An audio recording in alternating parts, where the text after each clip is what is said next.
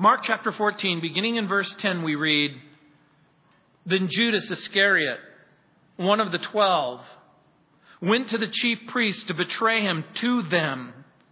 And when they heard it, they were glad and promised to give him money. So he sought how he might conveniently betray him." Remember, chapter 14 began with a plot by the religious leaders to betray Jesus. It was followed by a story of love and loyalty and sacrifice and adoration in the person of Mary as she brings the precious jar of costly ointment in order to minister to the Savior in verses 1 through 9. And now what follows is the story of Judas' treachery, his jealousy, intrigue, and betrayal in verses 10 through 11. And by the way, betrayal is a nasty subject. Betrayal is not something that happens among acquaintances or even strangers, but only among friends. And in the case of Judas, it moves from a deliberate commitment on the part of Judas in verse 10 to a delighted company of religious leaders who are glad to see him do it in verse 11. And so in verse 10, read with me, "Then Judas Iscariot, one of the 12, went to the chief priests to betray him," that is Jesus, "to them." What do we know about Judas Iscariot? We know that he was one of the 12. That means he was handpicked by Jesus. And by the way, in that handpicking process, we're introduced to him in Mark chapter 3, verses 13 through 19. And if you can remember all the way back to the beginning of our study in Mark's gospel, in verse 13 it says, "And he," that is Jesus, "he went up to a mountain and he called to him," that is the Father, "those he himself wanted. And they came to him. Then he appointed 12 that they might be with him," not against him, but that they might be with him, and that he might send them out to preach and to have power to heal sickness and cast out demons. Now that's the irony. Judas was called by Jesus, trained by Jesus, equipped by Jesus, not for just any job, but for a particular job, the job of the ministry. And when you think about it, he was anointed to preach the gospel, not involve himself in intrigue, to have power to bring healing instead of division, to cast out demons, to confront spiritual wickedness. Now imagine if you could Facebook and friend Judas. And there you see his profile. Gifted administrator, eloquent speaker, trained financial advisor, leader.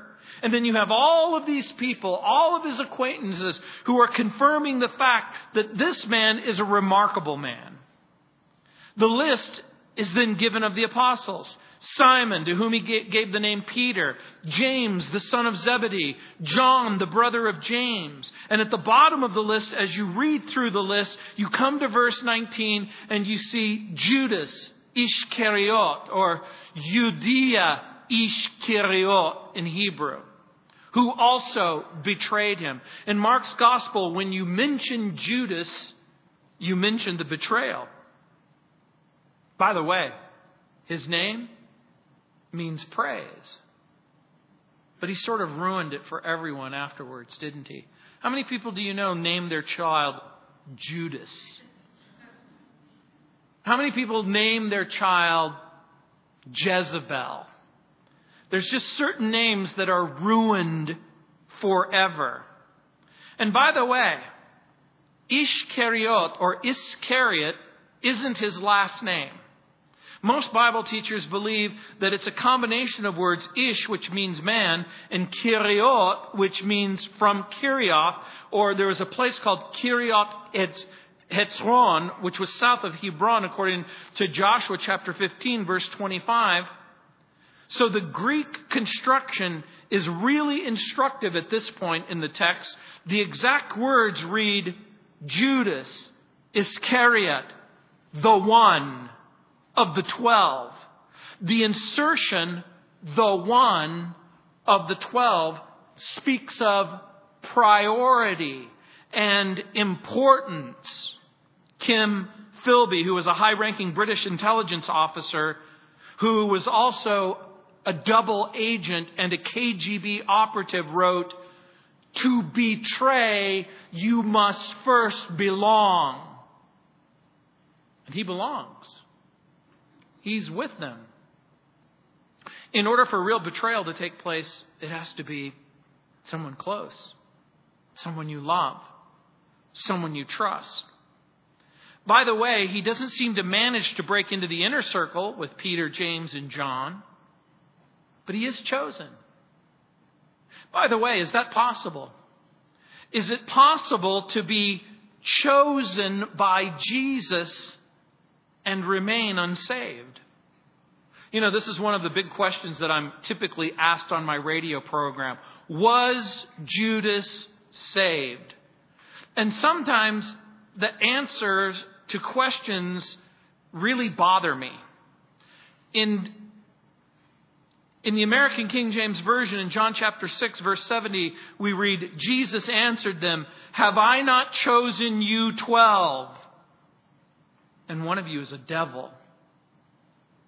Does that give us the answer to our question? In part. And the answer is going to unfold as we continue. By the way, typically, people don't choose people to betray them. Husbands don't say, "I think I'm going to pick that wife, hoping that she'll be 85% loyal." Most husbands don't pick wives, and wives don't pick husbands, and parents don't pick children, and children don't pick parents to betray them. Teachers don't pick students to betray them, and students certainly don't pick teachers to betray them. Friendship and trust requires a certain amount of confidence. Some Bible teachers speculate that Judas may have been from Judea in John chapter 12, verse 6. And if that's true, he would have been the only one of the motley crew who were not from the Galilee. Again, he must have been highly trusted since he served as the treasurer, according to John chapter 12, verses 2, 3, 4, 5, and 6. And by the way, when someone is the treasurer in your family, when you hand over the checkbook to them, what does that usually mean? That's exactly right. Do you give your checkbook to just anybody? Well, hopefully you don't. And now we know that when you look up the word betrayal in the dictionary, there, not too far down the line, is Judas. You know, Taylor Caldwell, the famous author, wrote, "I love animals. They're not consciously cruel to one another. They never betray one another." And that's true. Dogs and cats are incapable of betrayal. Betrayal is different. Betrayal isn't just simply a misguided mistake. Betrayal isn't wrong-headed thinking and mistaken thinking. It's way further than that, because it has to contain the element of friendship and trust and the expectation of loyalty. In Psalm 41 verse 9, the psalmist wrote, "Even my own familiar friend in whom I trusted, who ate my bread," which means we sat at the same table.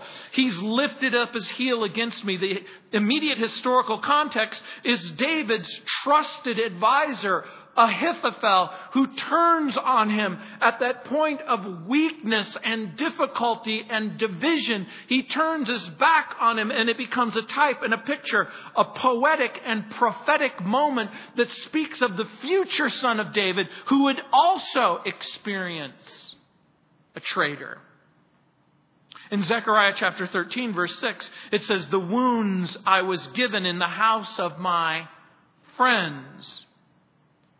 My granny's wisdom still stands the test of time. She would say the most amazing things. "A double crosser is a person who borrows your pot and then you get to, it cooks your goose in it. That's what you used to say. It's true. There's another word that's closely related to betrayal.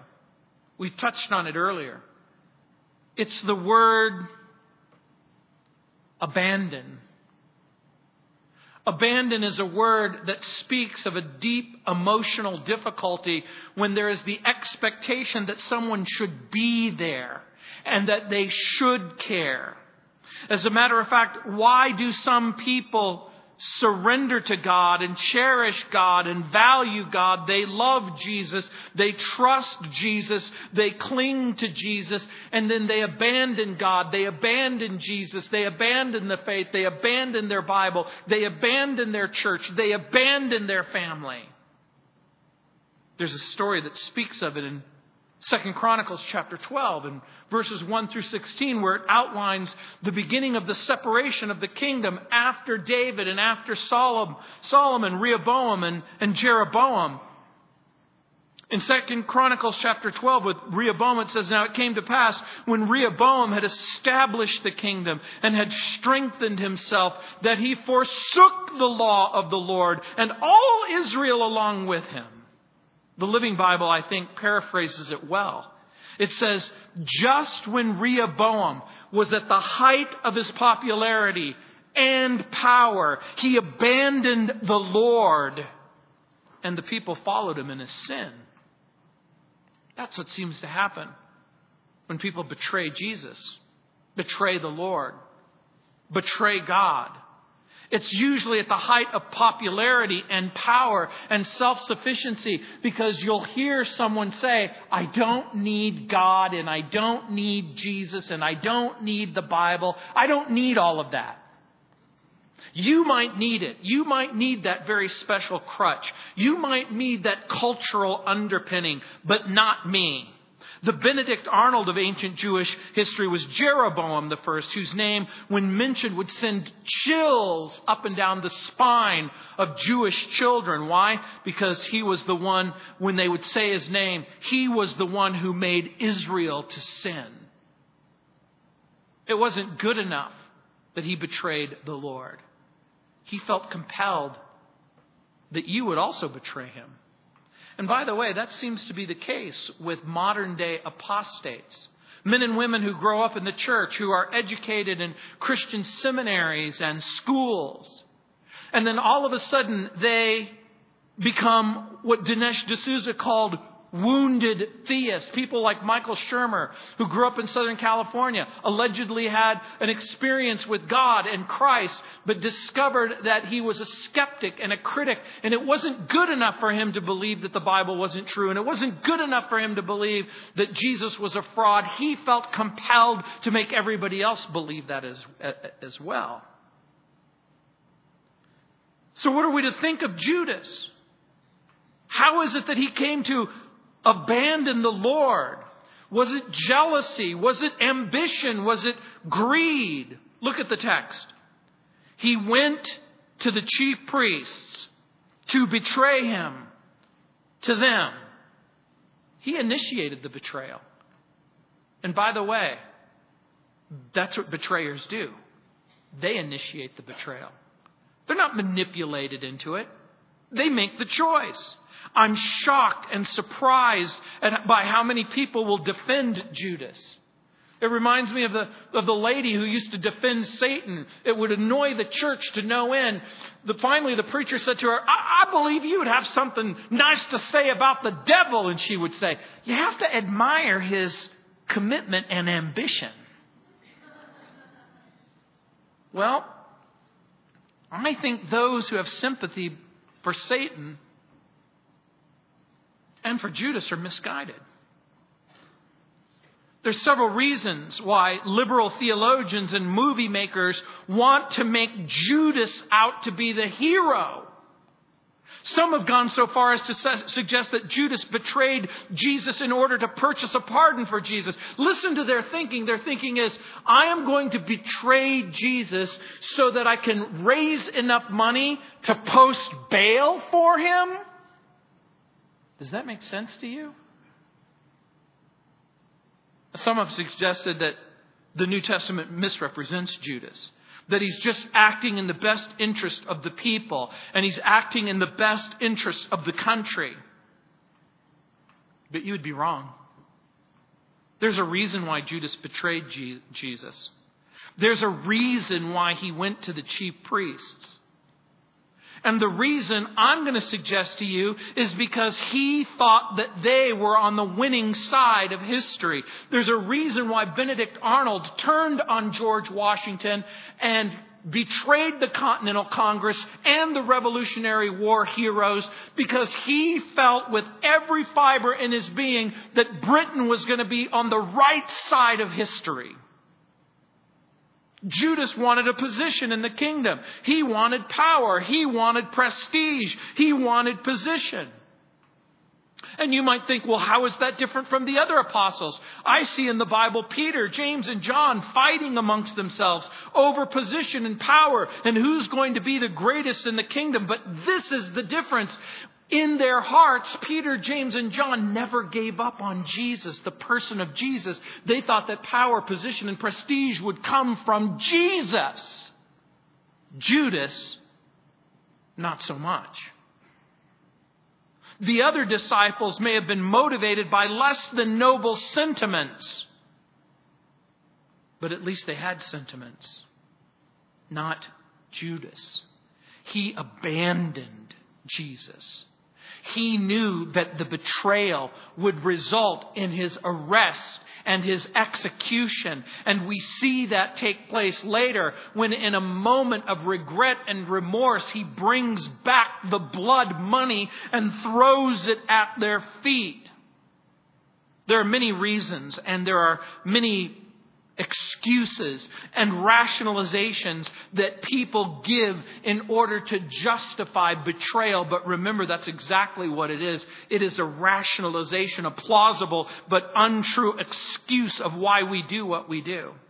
And perhaps the biggest reason that people betray God and betray Jesus and betray each other is because they underestimate the power of sin. They underestimate the power of grace and love and forgiveness and mercy. And they overestimate their personal goodness. Which brings us to another conclusion. That spiritual weaknesses, spiritual strengths can sometimes become spiritual weaknesses. The very thing that you thought was your gift and your calling can become a dangerous problem. By the way, can the gift of administration lead to be a little overbearing, where every dime and every dollar seems like it belongs to you? Can the gift of beauty and loveliness bring with it the temptation to sensuality? Can humility lead to a place where a person says, well, I'm so humble that I'm never going to serve anyone or anything?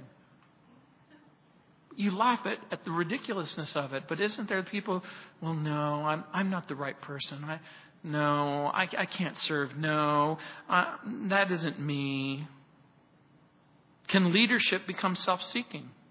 Can the gift of speaking lead to pride or to an exaggerated sense of self or celebrity? Where all of a sudden the thing that makes you gifted, the thing that gives you a unique and specific quality becomes a dangerous obsession. And so we see the foe's pleasure. Look at verse 11. And when they, the religious leaders, heard it, they were glad. And they promised to give him money. So he sought how he might conveniently betray him. I want to draw your attention to that expression. And when they, the religious leaders, heard it, they were glad. That means they were tickled pink. We have an idiomatic expression in our culture where something, oh goody, oh this is marvelous, this is great. Why? Remember what the religious leaders were. They were frustrated. And by the way, the right response to sin should always be sorrow and repentance. Even unbelievers, even wicked people know that betrayal is wrong. If you belong to a motorcycle gang Good idea or bad idea to betray the gang? It's a bad idea. Everybody knows it's a bad idea. The religious leaders were frustrated. Every head-to-head confrontation with Jesus found them on the wrong side of the moral stick. Imagine their astonishment because they have met Jesus and confronted Jesus and wound up wrong each and every time. Imagine how their astonishment turns to joy when one of Jesus' closest companions shows up and plots with them to entrap the Nazarene. Now, I want you to think for just a moment. Imagine he shows up and they are so glad. By the way, do you think at this particular moment Judas could have asked for anything? How motivated are they to get rid of Jesus? Very motivated. What are they willing to invest to make sure that he's gone? I'm going to suggest anything, but the religious leaders must have sensed something. Fear or frustration or conflict or anxiety. Judas is there, but he's not all there.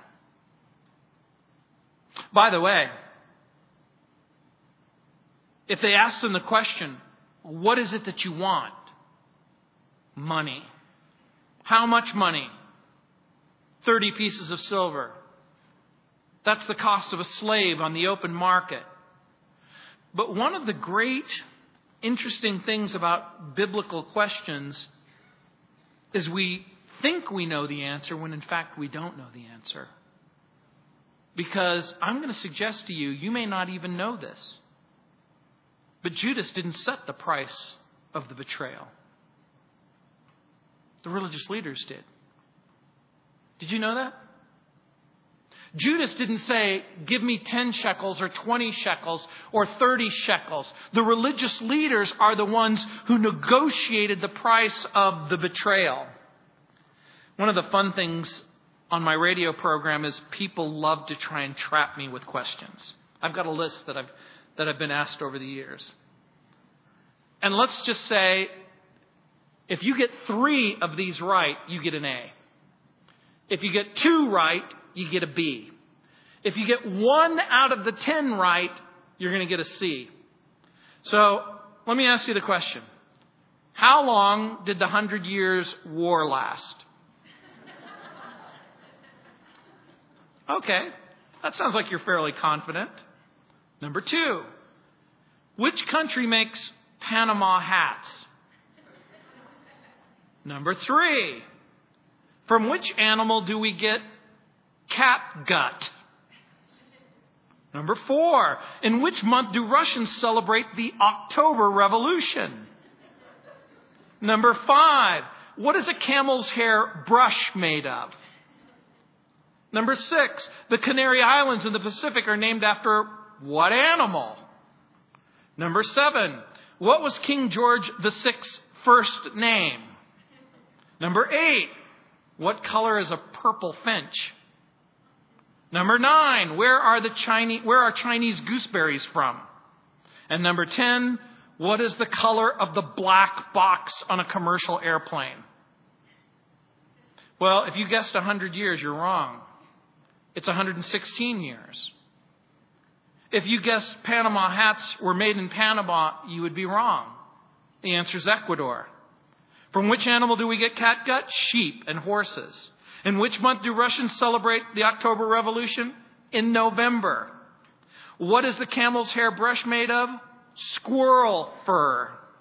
The Canary Islands in the Pacific are named after dogs. King George VI's first name? Albert. Color of a purple finch? Crimson. Chinese gooseberries are from New Zealand. And what color is the color of the black box? Orange is right. And you're sitting there going, well, then why do they have these stupid questions that seem to imply the answer? Welcome to my world.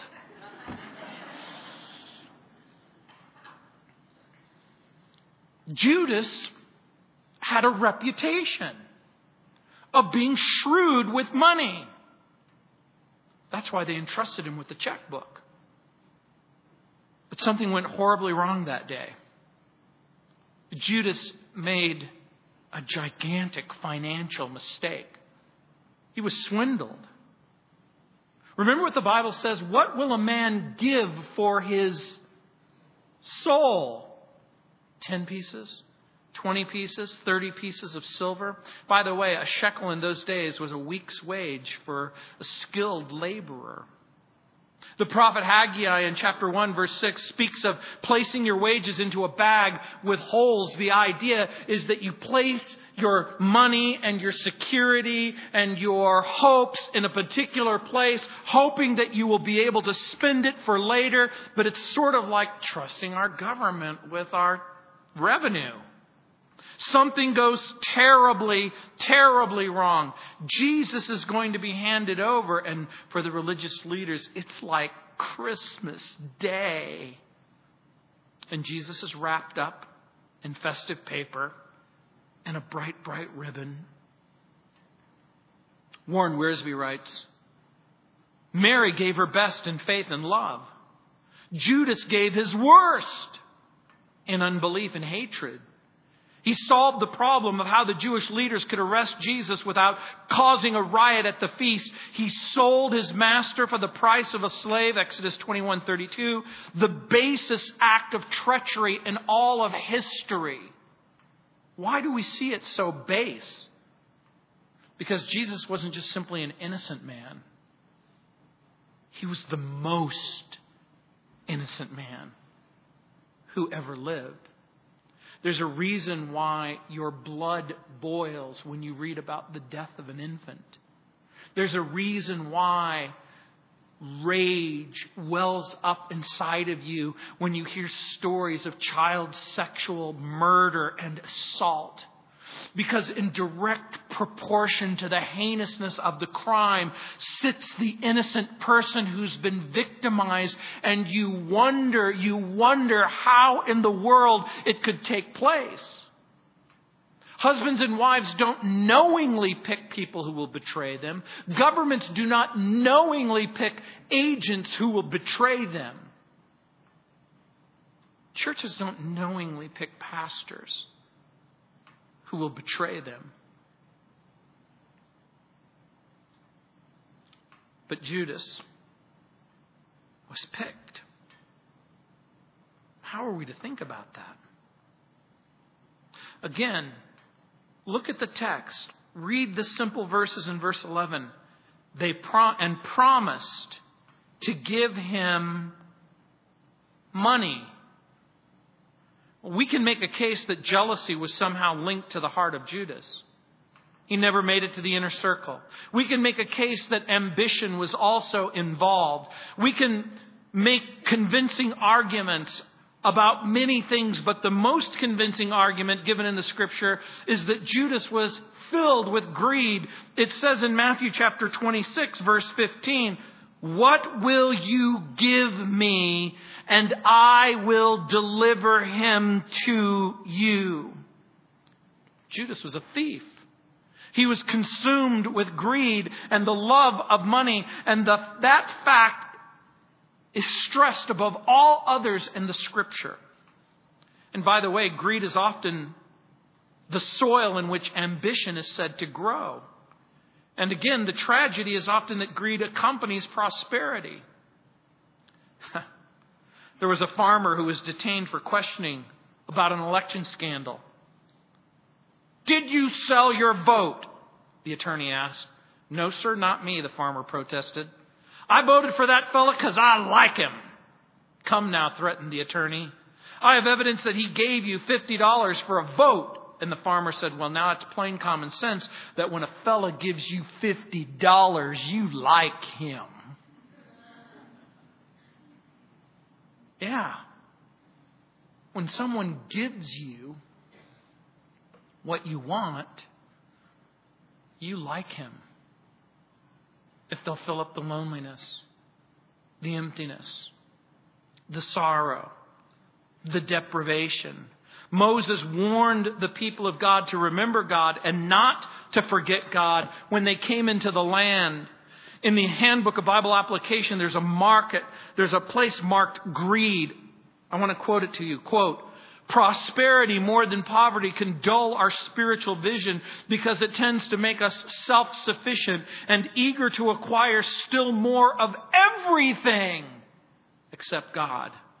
Instead of leading to contentment, prosperity can just as easily lead to greed. The same thing can happen in our church. Once we become successful in terms of numbers and programs and buildings, we can easily become self-sufficient and less sensitive to our need for God. This leads us to concentrate on self-preservation rather than thankfulness and service to God. And guess what? That's what deprivation will do. It will begin to test you to see who you really are. So what is the cure for greed? Well, it may come as a shock that the answer is linked to humble reliance upon the Lord. It shouldn't shock us that in some way, giving and selflessness is always linked to the idea of how to defeat greed. But look what it says here. So he, that's Judas, sought how he might conveniently betray him. And that's the rub. Betrayal is never convenient.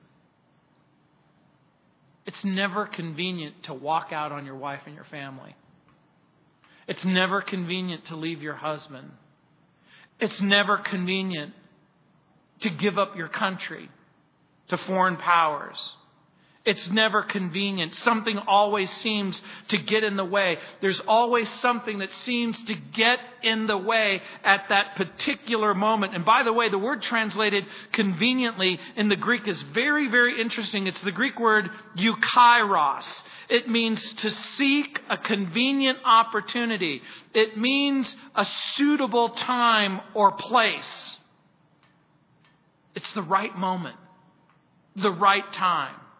But it always implies no big hurry. The Passover feast is not to be disrupted. It's going to be business as usual. We can afford to wait. Now imagine you go back in time and place and you see the circumstances. There is the high priest. There is the religious leaders. There is Judas. Can you imagine the conversation that took place? Let's try to. Don't worry. I know his every move. I know who his friends are, and I know who his enemies are. I'm with him wherever he goes. We should do this at night. We should do it at night when his friends are asleep. We should do it in the darkness so that we can avoid collateral damage. Can I get paid in advance? How much can you give me right now? Whatever conversation took place and whatever words were spoken, you know what they mean. It spells premeditation. This isn't some hopeless circumstance that just fell into his lap. In order to really betray God, in order to betray Jesus, you have to sit there and cry and complain and wonder about your lot in life. You have to be the victim. But now Judas becomes like Satan. Just like Satan is on the prowl, seeking whom he may destroy, Judas is now put on the prowl. Judas is searching. He's seeking. He's searching. He's looking. He's waiting. He's searching. He's seeking. He's looking for exactly the right moment at exactly the right time. Judas doesn't believe in Jesus anymore. And what he wills to do is evil. And not just any evil. He is willing to betray an innocent man, Judas isn't simply content to reject Jesus and stop believing in Jesus. It's his mission to destroy Jesus. And that's what happens to people who abandon the faith and the Bible and leave the church. It's not good enough that they stop believing in Jesus, and it's not good enough that they stop believing in the Bible. It's not good enough that they stop trusting Jesus. It's really, really important to them that you stop too. And so they plant the seeds of doubt and division. Some curse Jesus with a conscious, deliberate understanding. They know what they're saying and doing. Some teach and preach against his divine nature. Some teach and preach and reject the written revelation about him in the Bible. Some teach and preach against his active presence and the power of the Holy Spirit to change a person's life. They'll say, Jesus can't really forgive your sin, and he doesn't really change your life. And you say, how do you know? And he says, because he didn't forgive me and he didn't change me. Jesus prayed in John chapter 17, verse 12, while I was with them, I protected them and I kept them safe by the name that you gave me. None of them has been lost except the one doomed to destruction so that the scripture could be fulfilled. Doomed to destruction in fulfillment of the scripture? Does doomed to destruction to you sound like saved? Did Judas ever believe? Did he ever believe that Jesus was a prophet? Did he ever believe that Jesus was the Messiah? Did he ever believe the gospel? Did he ever see the miracles? Was he ever in the group? Did he ever have faith? My answer probably is going to shock you. He did believe. He did believe that Jesus was a prophet. He did believe that Jesus was the Messiah. He did believe the gospel. He did see the miracles. He was in the group and he had faith. And you might be thinking, I have faith.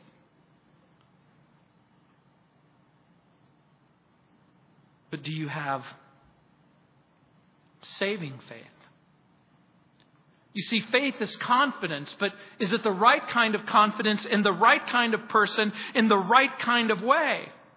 You see, Judas was a follower of Jesus, but Judas was never saved.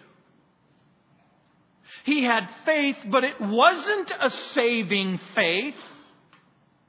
And you might know people who come to church, who read the Bible, and who say words. But for whatever reason that I can't quite explain, they live their lives in the hopeless delusion that everything is fine inside of their heart, but they continue to live their life as if Jesus isn't really the Lord. Jesus said in Matthew 26:24, the Son of Man will go just as it is written about him, but woe to the man who betrays the Son of Man. It would have been better to him that he was never born. Can you imagine Jesus saying that about anybody? What? Yeah, it's better that he was never born. That he was never conceived, that he never was in his mother's uterus, that he was never born, that he wasn't a tiny innocent baby living a life like babies live. It would have been better if he had never been born. And you might be thinking, well, wait a minute, Jesus, aren't you the one who's in charge of being born? Didn't God know that Judas would betray Jesus? Didn't God know that Jesus would die on the cross for sin? Yes, God knew Jesus would be resurrected from the dead. Was Judas an unwilling pawn in a predetermined game with no other choice other than to reject and betray Jesus in order to fulfill Scripture? Jesus makes it clear that the choice Judas made was a real choice. With his very real mind and with his very real heart, he made a very real choice. One that would result in his damnation. Judas was given ample time to repent. Judas was exposed to Jesus and trained by Jesus and listened to Jesus and ate with Jesus and experienced the trials and triumphs with Jesus. By the way, was the sin of Judas the unforgivable sin? Could Judas have sought repentance instead of regret or remorse? Think about it. There were 2 disciples who betrayed Jesus on that fateful week. Peter denied knowing him. Judas betrayed him to the religious leaders. What's the difference? Peter returned and repented. Judas killed himself. By the way, repentance is not the same as regret or remorse. Sorrow that leads to death is not repentance. King Herod made a promise to his dancing daughter-in-law, Salome. He said, I'll give you anything you want, up to half of the kingdom. And she said, I want John the Baptist's head on a platter. And the Bible says something very interesting. It says that he regretted that he had ever made the offer. He was sorry. And then he killed John the Baptist. Judas was sorry that he betrayed Jesus. But then he killed himself. Sorrow that leads to the death of others and sorrow that leads to the death of yourself is not the same as repentance. Jesus makes it clear. A real choice was made. My granny was an amazing woman. When I was a little boy, my parents would often drop me off at my grandmother's, and my first memories are her feeding me, taking care of me, patting me on the back. One day she said, beware of the man who's always patting you on the back. He might be finding a nice place where he can stick the knife in.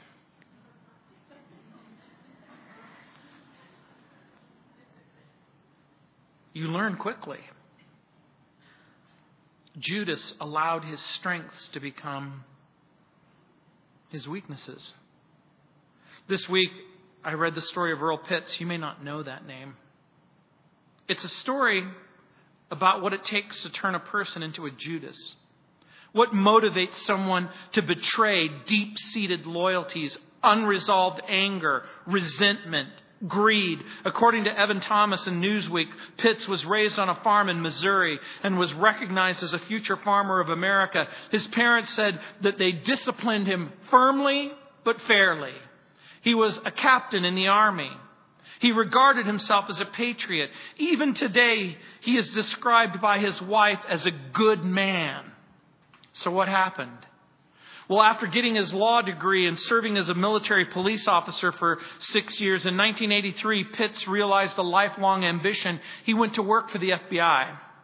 In 1987, he was assigned to the New York office, and part of his assignment and part of his duties were to isolate, identify KGB operatives, foreign spies who were coming into our country in order to undermine our country, and that's where the trouble began.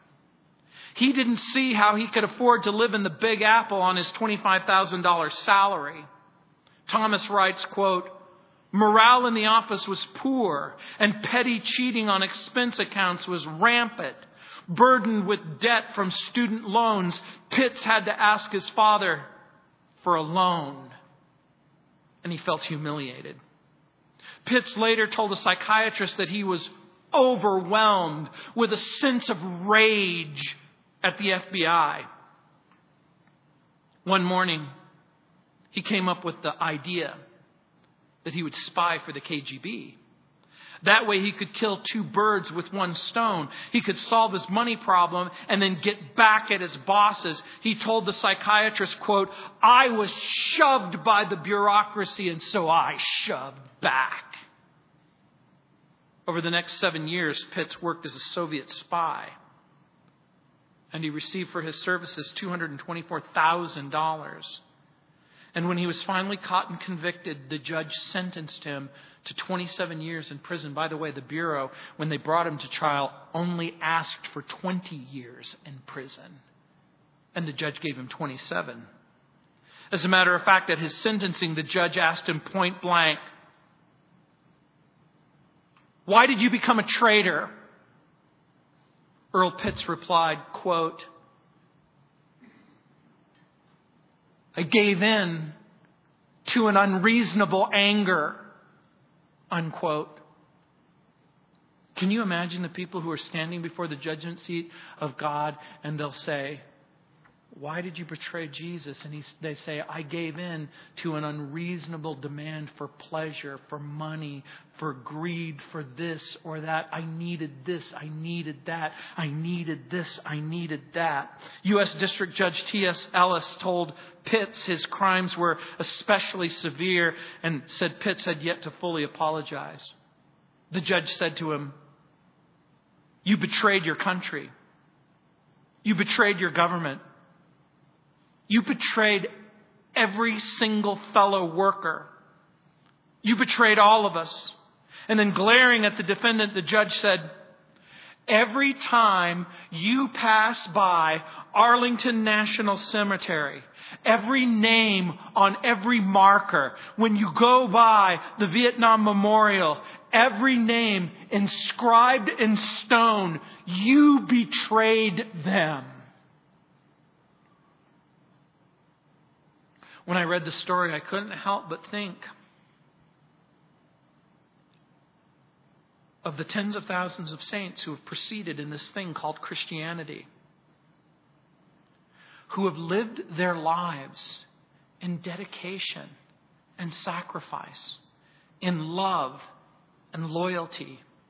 By the way, Pitt's plea bargain required him to submit to FBI debriefings. And during one of the debriefings in 1997, Pitt stated that he wasn't aware of any additional spies within the FBI, but he was suspicious of one man named Robert Hansen. By the way, the FBI didn't act on Pitt's warning. And the suspicions didn't come to fruition until 2001. And Robert Hansen's betrayal wound up compromising agents all over the world and resulted in their death. Robert Hansen, at this very moment, is serving his sentence at a federal correctional institution in Colorado. Pitts, he's in a federal correctional institute in Ashland, Kentucky. Judas, there's a special place for Judas. There's a reason why Jesus said, "It would have been so much better for you had you never been born." Why? Because choices matter. Decisions matter. We've been given this great and wonderful opportunity that we can turn from sin and that we can turn to the Savior. That we can, by grace and mercy through faith, appropriate love and forgiveness and acceptance and a future. And it can just as easily be dismissed. The next time a person says to you, "I tried Christianity and it failed me," you need to be able to say to them, Christianity has been tried, but it's never been found wanting. Jesus is always the satisfying solution to the problem of sin. He can save you, and He will save you. Will you let Him? Will you turn from your sin? Will you embrace the Savior? Let me pray. Heavenly Father, I pray for each and every person within the sound of my voice. Who knows but that this message will find its way to federal correctional institutions in Ashland, Kentucky, or Canyon City, Colorado. Heavenly Father, I pray that for that person who is wondering if their betrayal, if their guilt, if their shame is so deep and so black and so dark that it can never be forgiven. Lord, I pray that you would remind them that if they will turn from their sin and that they'll turn to the Savior, that there is grace, there is mercy, there is forgiveness, there is hope. In Jesus' name, amen.